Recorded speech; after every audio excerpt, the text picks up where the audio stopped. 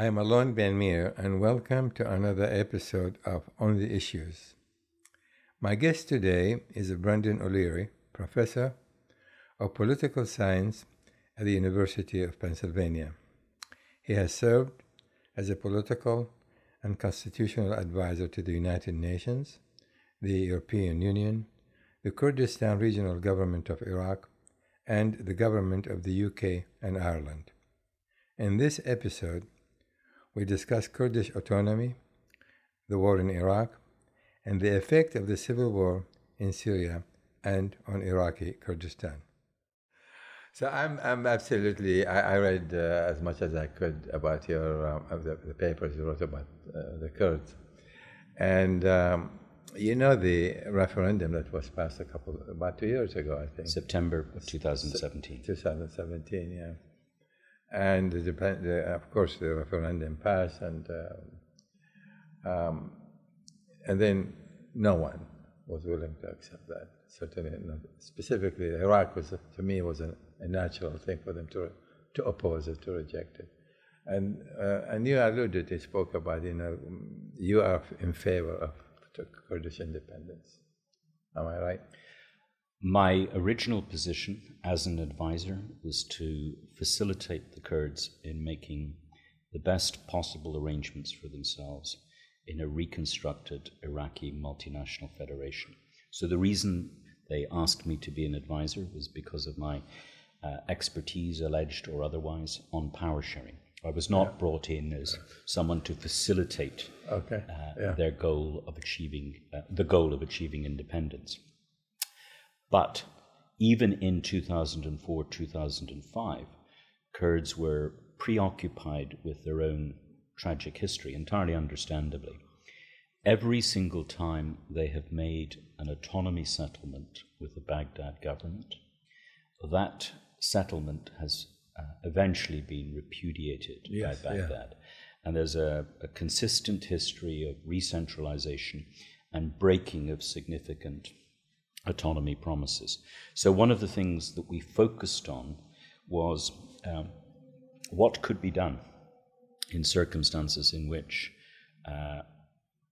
Baghdad might once again attempt re-centralization.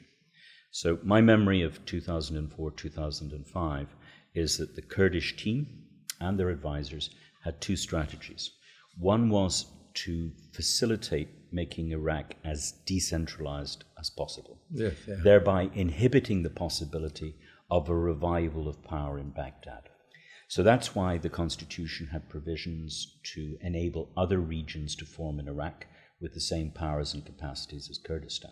And as you'll recall, there was a coalition at that time between one of the major Shiite parties and the Kurds, who jointly feared the revival of a centralized despotism in Baghdad, and who feared that the Sunnis would somehow get back to power in Baghdad and re-centralize.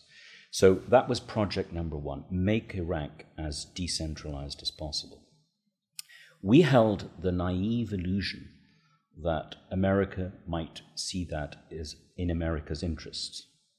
After all, if you have removed Saddam Hussein from power, if you've broken the power of the Baghdad government, and then you introduce democracy, one of the automatic consequences is that the Shia are going to be the overall majority. It should have been so obvious before invading Iran. Of course. If you're going to change the regime, the Shia are going to win majority. If you're going to introduce democratic form of government, which in my view was a major mistake by the United States in doing so wherever we think, let's introduce democracy as if it was a panacea. I don't agree with you. I think that introducing if they were going to invade, that's a separate question, but after invasion, I think it was unavoidable to introduce democratic form of government, but it should have been, in my view, in any way, in stages. That is, you have an objective, and how do you go about it, rather than impose it without any culture, without any tradition of any form of a democracy in Iraq from the day of inception. Right. I think we can all agree that however it was done, it could have been done a lot better. Could have been better, absolutely. But, I agree on that. But once you accept that you're going to democratize Iraq, the consequence is obvious that there's going to be a Shiite majority, and either that Shiite majority will seek to remake the whole of Iraq in its image, or it will accept power sharing with Sunnis and Kurds. Now, if you think about America's policy towards Iraq since 1980, I don't mean 2005, its policy has broadly speaking, been one of dual containment, preventing either Tehran or Baghdad being too powerful. Yeah. But if you democratize Iraq, you automatically have a very strong pro-Iranian constituency inside Baghdad. That's entirely natural because of the pro-Shiite sentiments among a very large section of Iraq's population, and the fact that the two major parties who led the Shiite bloc had, in effect, either been formed in Iran or had been protected in exile in Iran. Exactly. So that meant that we thought eventually the penny would drop in Washington, that it was in America's interest to support a decentralized multinational federation, rather than a re-centralized Iraq, which would be dominated by Shiites who would invariably be supported by Iran or be sympathetic to Iran.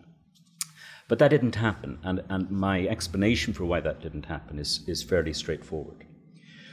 Because America mismanaged its initial occupation in all sorts of ways, it helped precipitate a more or less inevitable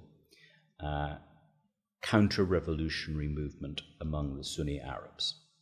And the American response to that was to believe that the solution was a rebuilt Iraqi army and a re-strengthened federal government in Baghdad that wouldn't really be particularly federal. It would be would be centralized. Yeah. So they got themselves into this logic of re-centralizing Iraq and then having the illusion that they could somehow then control the new creature that they would be creating in Baghdad. So to cut a long story short, they defeat initially the Sunni Arab insurgency in the west and the center, and then they ask the Shia to take back the Sunnis into government with them as seriously equal partners.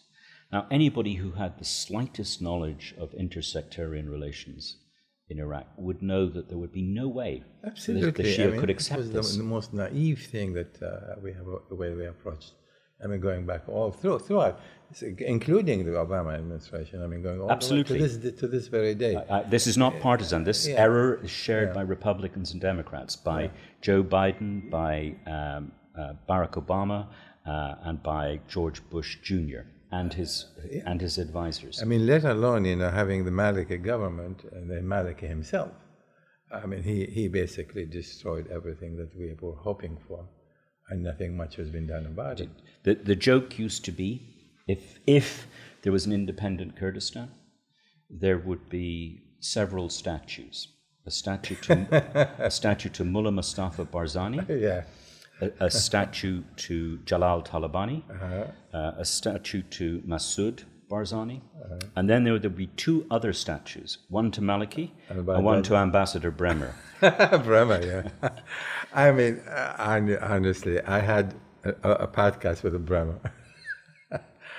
And he said to me right away, he said, we'll talk about anything you want, but let's not talk about after the invasion in Iraq.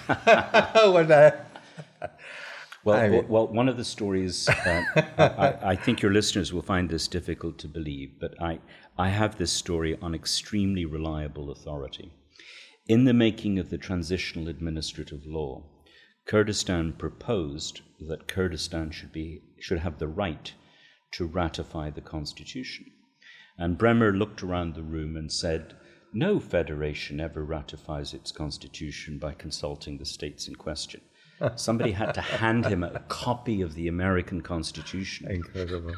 To show him that this is what was required. He had been, if my memory is correct, he had been the American ambassador to the Netherlands. And he looked next door at Belgium and concluded that Belgium didn't work, and therefore one could not have a multi-ethnic, multinational, multilingual federation. And in fact, of course, whatever you think of Belgium, it's a remarkably long-lived success story. It shows that you can actually have a multilingual, multinational federation. Except that, talking about two different worlds, West versus the East. I mean, this is... It's true. Well, there are all sorts of grounds for being...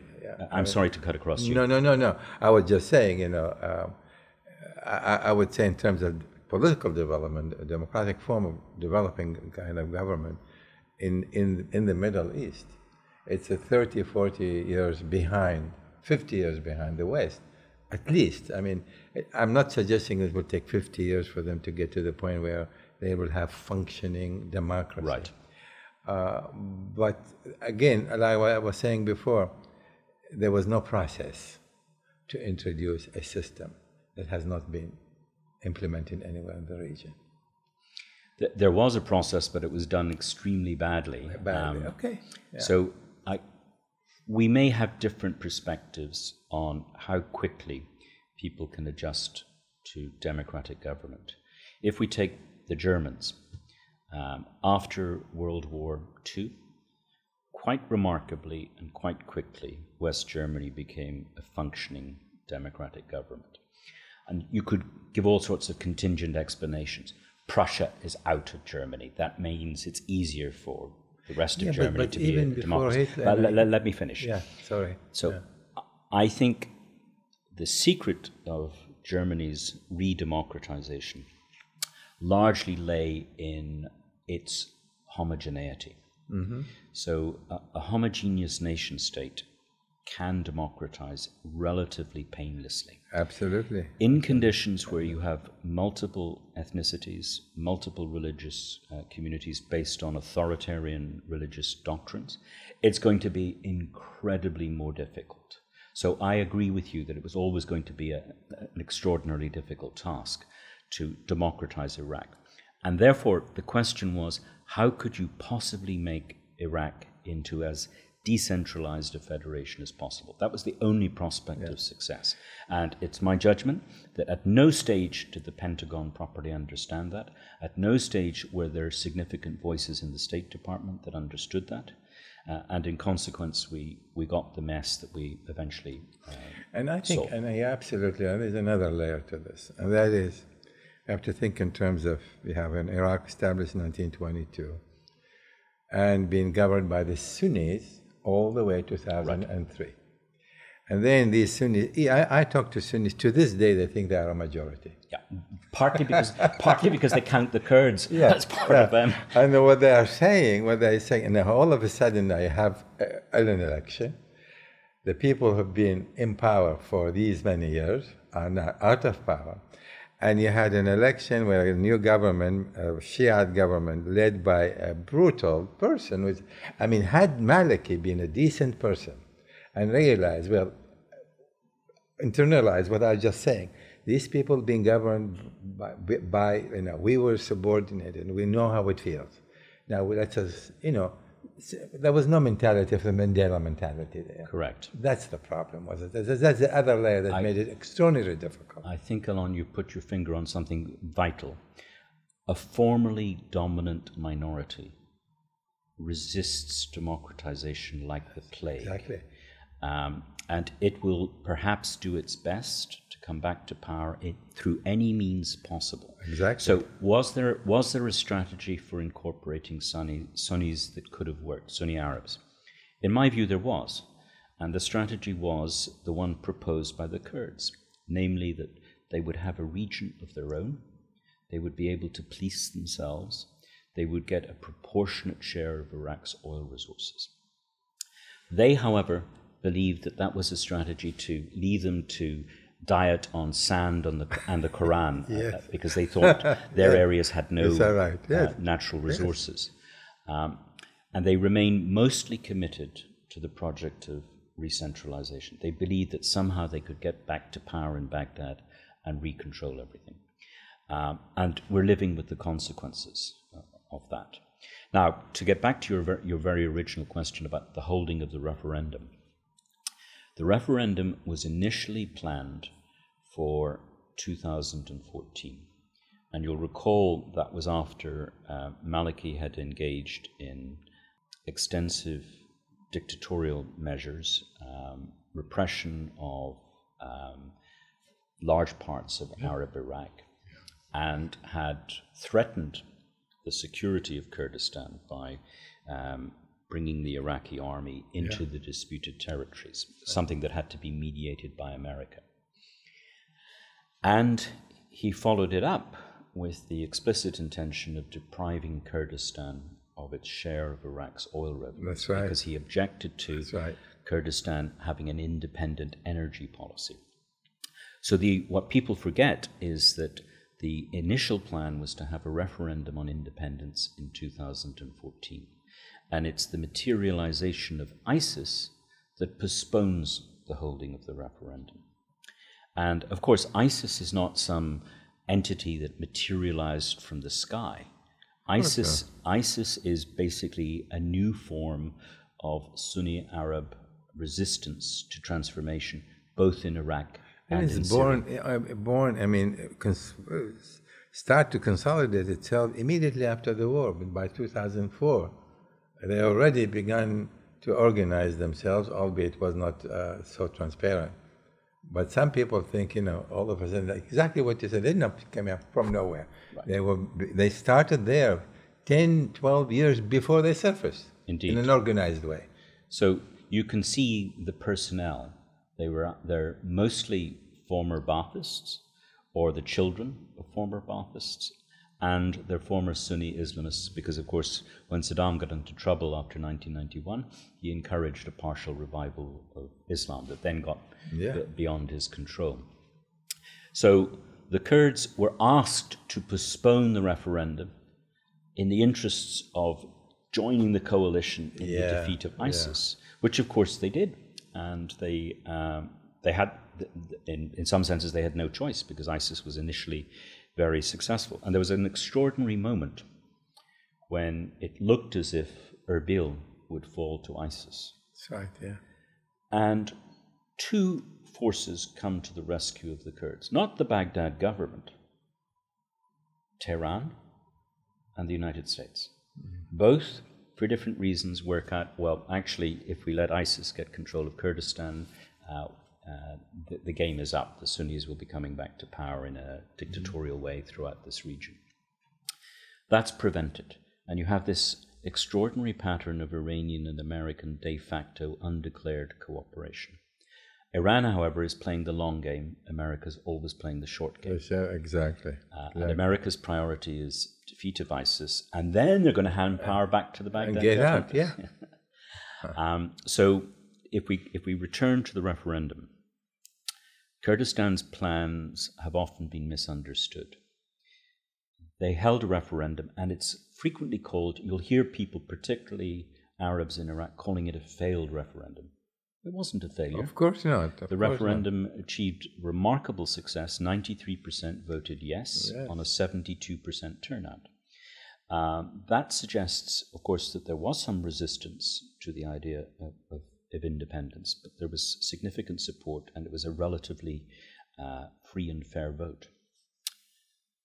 Some of us, including Kurds, believe that there would have been a better way to conduct the referendum.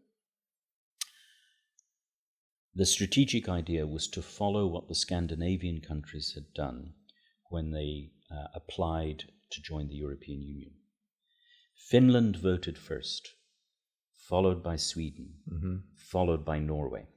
And the idea was to go with the country that was most enthusiastic first, the one that was less enthusiastic next, and then last place, the one that was least enthusiastic.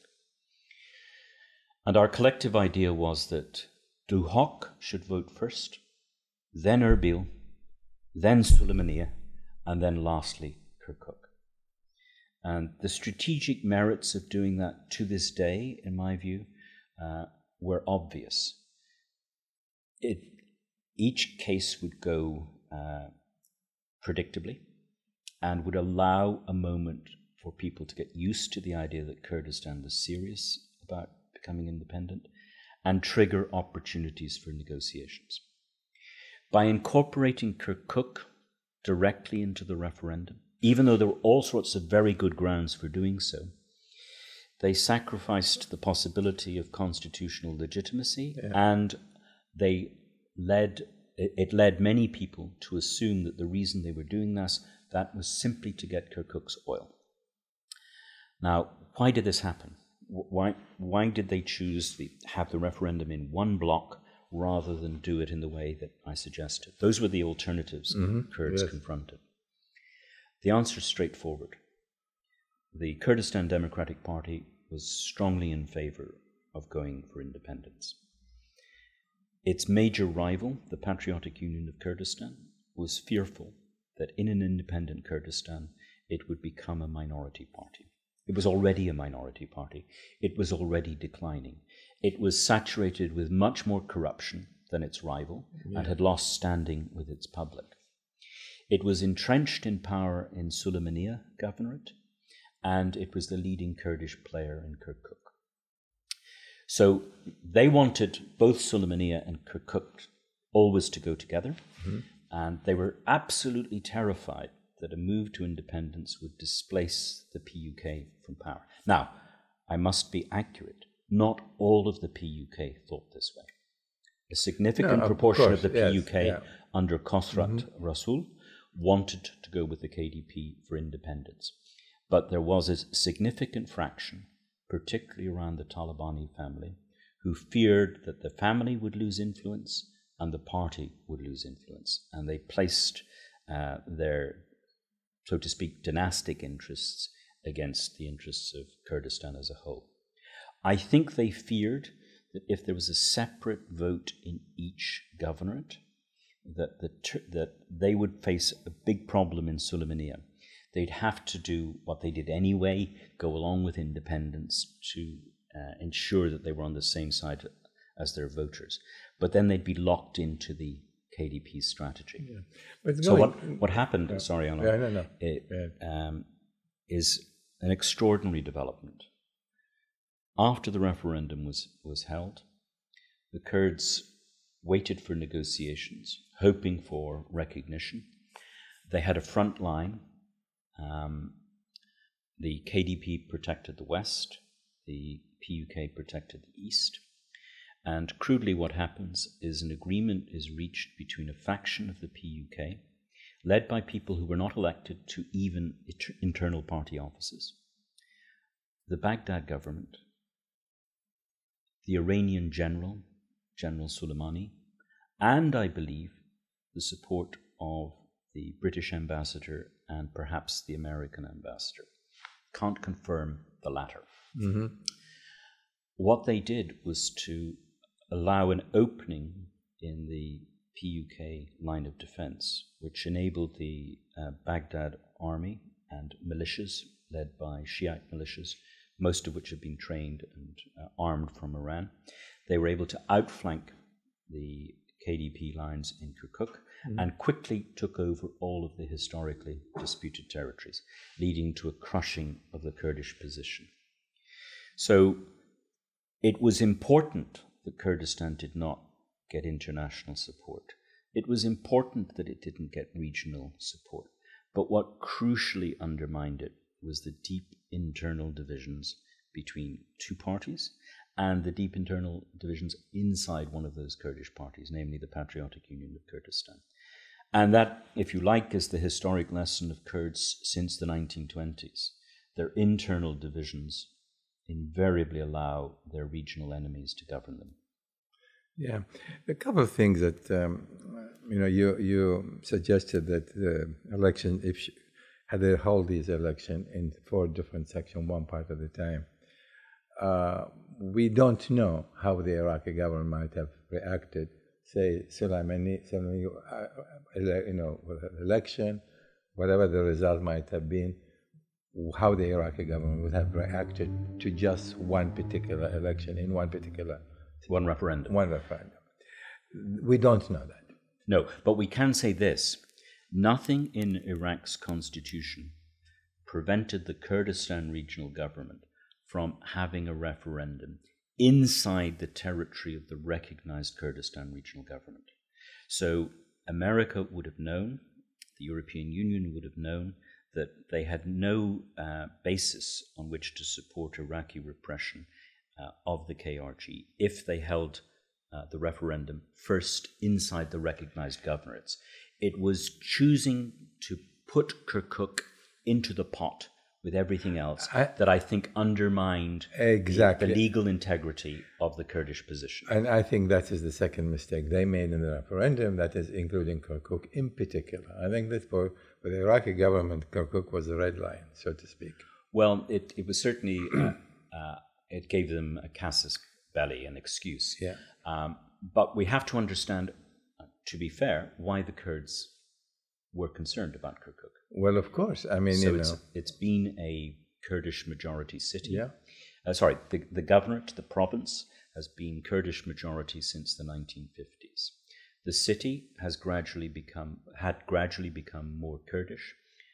So Saddam responded to that by altering the boundaries of Kirkuk government and expelling Kurds and indeed expelling Turkmen. That's right. And coercively assimilating the minorities, including the Christians there. That project of Saddam's is defeated by the American arrival in 2003. Yeah. And one of the things that happened is that Kurds, with American support, liberated Kirkuk. And there was a large flight took place of the Arab population from Kirkuk, including the settlers that Saddam had brought from the south to alter the demographic character of the city. Oh. Guess what? America stopped the flight of those who were illegally there and required that they go back, thereby, in effect, giving some seal of legitimacy to Saddam's objectives. Mm-hmm. Yeah. So in the negotiation of the transitional administrative law and in the negotiation of the permanent constitution, Kirkuk was a major question. Everyone could see that there were major injustices that needed to be rectified, and they were written into constitutional text, how this would happen. And most importantly, there was a clause in Article 140 of the Constitution that placed an affirmative duty on the federal government to hold a referendum in Kirkuk and other disputed territories no later than December of 2007. And it was because that article had been deliberately not implemented that Kurds believed they had a right to go ahead with a referendum. They became understandably impatient at the failure of the Iraqi government to fulfill its own constitution. So you're left with this remarkable paradox.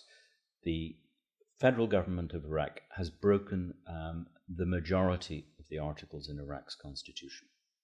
I can demonstrate this ad nauseum for you if you want. Yeah, no. But the Kurds break once, and somehow they're appallingly illegal and lawless.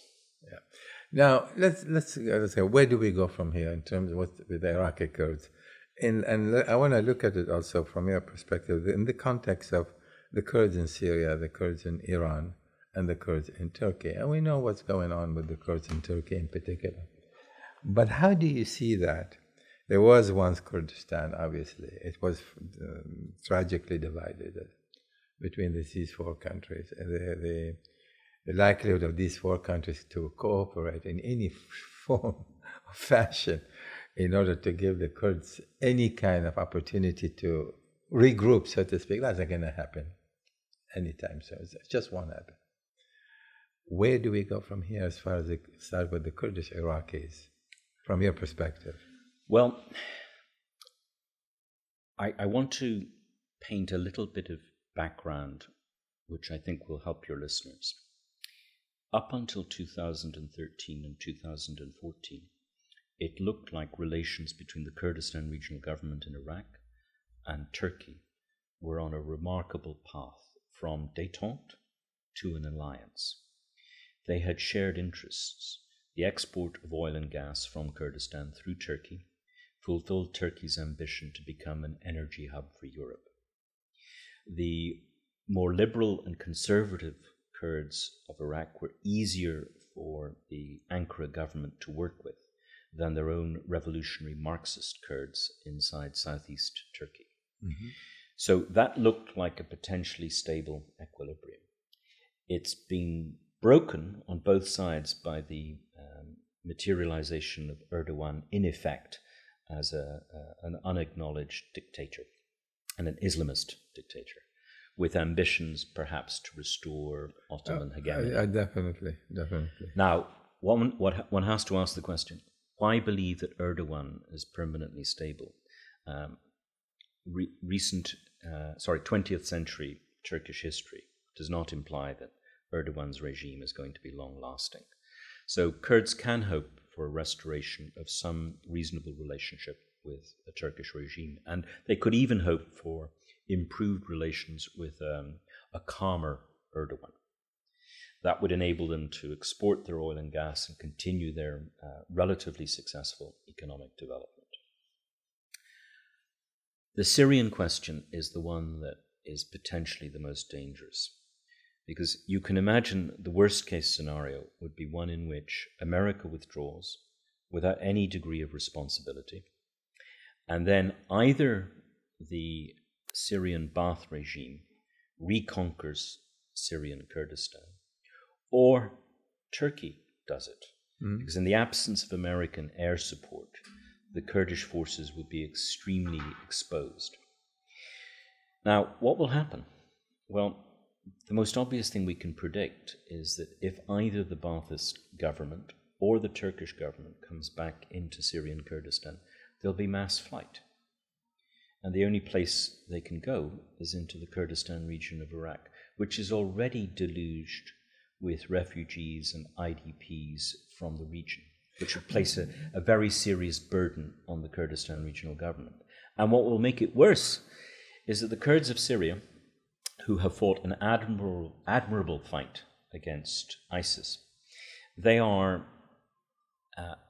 for organizational reasons, indistinguishable from the PKK of Turkey. And they're opposed to the principal Kurdish party in the Kurdistan region of Iraq, the Kurdistan Democratic Party. So one can see further profound instability. That's why it's vital that the European Union, that NATO, that America's allies send a very clear message that if you want to preserve the one beneficial outcome of the removal of Saddam, namely the creation of a civilized, relatively decent government inside the Kurdistan region of Iraq, then you can't leave Syria irresponsibly. Now, I can't tell, because it's impossible to predict how President Trump will behave. I can't tell what's going to happen there. But that could be catastrophic. Now, on the other side of the geography, we have Iran. Now, but before we go to Iran, in terms of going to Syria, from your perspective, either the Ba'ath Party is going to come back and take over, so to speak, or Iran. But if you look at the history of the Syrian Kurds with the Bashar Assad government, it was pretty much one of not just live and let live, but it was fairly amenable over time. Well, there was a corrupt bargain between the PKK and Assad the elder.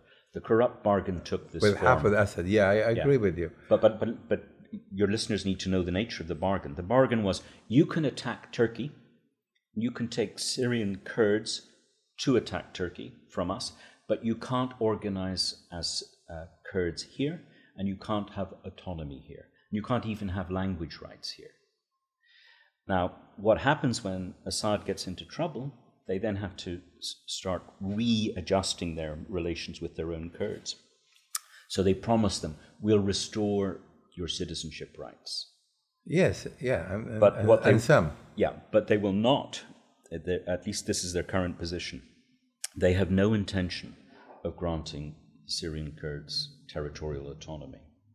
Probably not, but the prospect, however, of, I think at this juncture for Turkey, who wants to establish permanent presence in Syria, and I don't have any doubt in my mind about that. Whether it's elements of reviving some of the Ottoman domain, be that in Syria, the Balkans, and other places. But if there's going to be any quote-unquote takeover, it's going to be more Turkey involvement rather than the Ba'ath Party, as far as the Kurds are concerned. Well, the Kurds are more terrified of Erdogan than they are of Assad. That's the point, and I think that may lead to direct confrontation. Now the question, I mean, that's why I was, I'm sure you were too, against the withdrawal of American forces, just unilaterally, without any consideration. What is going to happen with the Syrian Kurds? And now the fact they're keeping 300-400 back, I'm not sure that's going to do Erdogan has more patience than Trump has. Right. The critical question is American air power. Yeah. If America keeps the skies clear of Turkish planes, the Kurds and their allies in the Syrian Democratic Forces, they can hold their ground. But they won't be able to hold their ground if Assad decides to come back. Yeah. And that's what we wait to see. But Assad will come back only if the Kurds decide to organize themselves and declare autonomous role. I mean, if they have already organized. They organized themselves, yes, but they haven't declared as yet. No, they have. Well, they have. I don't know. They've done it several times. Yeah. It just hasn't been noticed. I'm not sure to what extent actually they were trying to enforce that. I know they were seeking autonomous, so there's no question about it. And I know this is still their objective now. There's no doubt about it. But the question is to what extent that's going to threaten the central government of Saddam. Right. So their original goal, in effect, became to establish an autonomous Kurdish entity in what is called Rojava among the Kurds. Yeah. But in the course of their successful campaign against ISIS, they built an alliance with certain Arab tribes. And then the Kurds suddenly confronted the difficulty that they would be governing an area which is both Kurdish and Arabic. Yeah. That's been glossed over, Arab. That's been glossed over in terms of a multi-ethnic alliance of Syrian Democratic Forces. But really, once ISIS is substantively, territorially defeated, that's not a natural alliance to hold. No, it won't hold. And Assad will want to come back into southeast Syria and central Syria, and I suspect the Kurds will not resist that. The question is, can they negotiate some kind of deal to keep most of Rojava? That would be their hope, and that would be what they would hope to get support from the Americans and the European Union. From your perspective, to what extent actually that autonomy is define also a territory per se? That is one thing to say is about we want to live our life as we see fit, not independent of Syria. But there is also no definition in terms of territory. That is, it's still Syrian territory, but they want to have autonomous role living in that area. Well, their original goal was to have the three governorates, Afrin, Kamashli, and Kobani. They're discontiguous, but they wanted those to be the zones of territorial autonomy. When they were successful militarily, it looked like they were going to link them, and that's when Erdogan intervenes and conquers Afrin with almost not a whisper of complaint from his NATO allies. So that means that in the short term, the only territorial autonomy objective that the Kurds can have is to focus on Kamishli and Kobani. And in my view, they'll try to negotiate that with Assad, but he's likely to insist on some kind of local government regime inside the Ba'ath system, rather than granting them genuine autonomy. The record of dictatorships in honoring autonomy agreements with armed groups is extraordinarily poor. So I'm afraid their prospects are not good. Let's look at the general picture for a moment, and then I'd like to hear your views on that. There is no prospect for my as I see it, that the Kurds in all of these four countries will ever abandon who they are, what they are, culture, history, language. That's not going to happen. It may be diminished here and there, but as a whole, Kurdistan per se, however it's divided may be today, is going to be there. The question is, where do you see this going? I know we have to look at separately at the four different places. But where do you see that going 10, 15 years down the line? I mean, let's just say if we were to sit down and talk again about it, what is your vision of what's going to be Kurdistan? Now, we know where Erdogan is not going to last forever. What's going to happen to the Kurds in Turkey itself, having been persecuted, under Erdogan now at least since the ceasefire, since the negotiations stopped, and they are now far more resentful than ever been. I spent a few years back, 3 days in the parliament, in Turkish parliament, talking mostly to the Kurdish parliamentary. So they have, different vision, but not a single one said to me, Alon, we want total and complete independent states. We are happy to have autonomy, still part of Turkey, we want to be left alone. We want to speak our language, we want to have our schools, we want to have our culture, whatever it is that we want to preserve all of that. That's what we want. If Erdogan listens to this and grants us, there will be an end to the conflict with the country. Kurds refer to the four wolves. Turkey is the big bullying wolf. That's right. Iran is the cunning wolf. Syria and Iraq are the nasty little wolves. Yes. And it looked for a moment in the last decade that the two smaller wolves were fatally damaged, both Iraq and Syria. Now it looks like they're staging a comeback. It also looks like Turkey is going through a fresh dictatorial phase.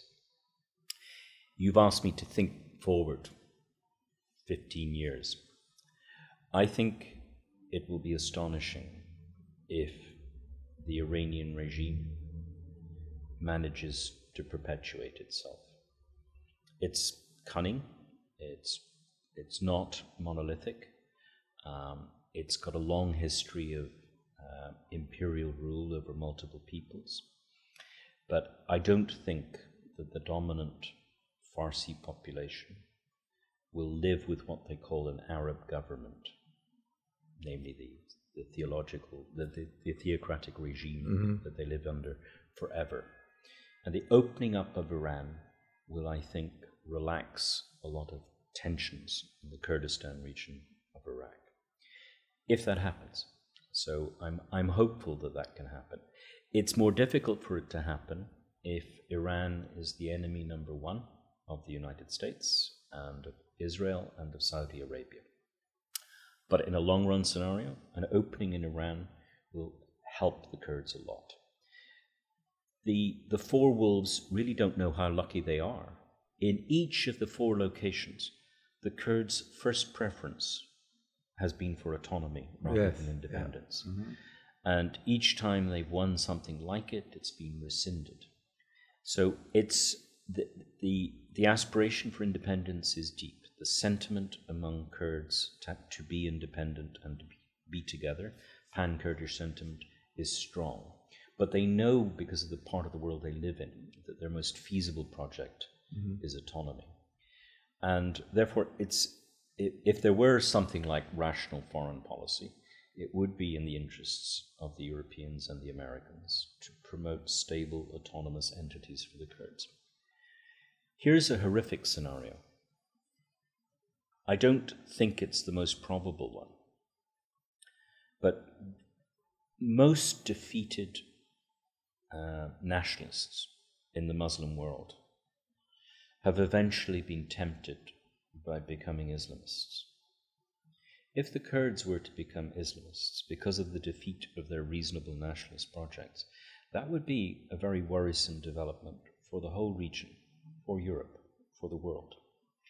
And I hope that they don't get pushed into that kind of corner. You're right. This will galvanize the Kurds from everywhere, not just all of them, all four. Yeah, there's no question about that.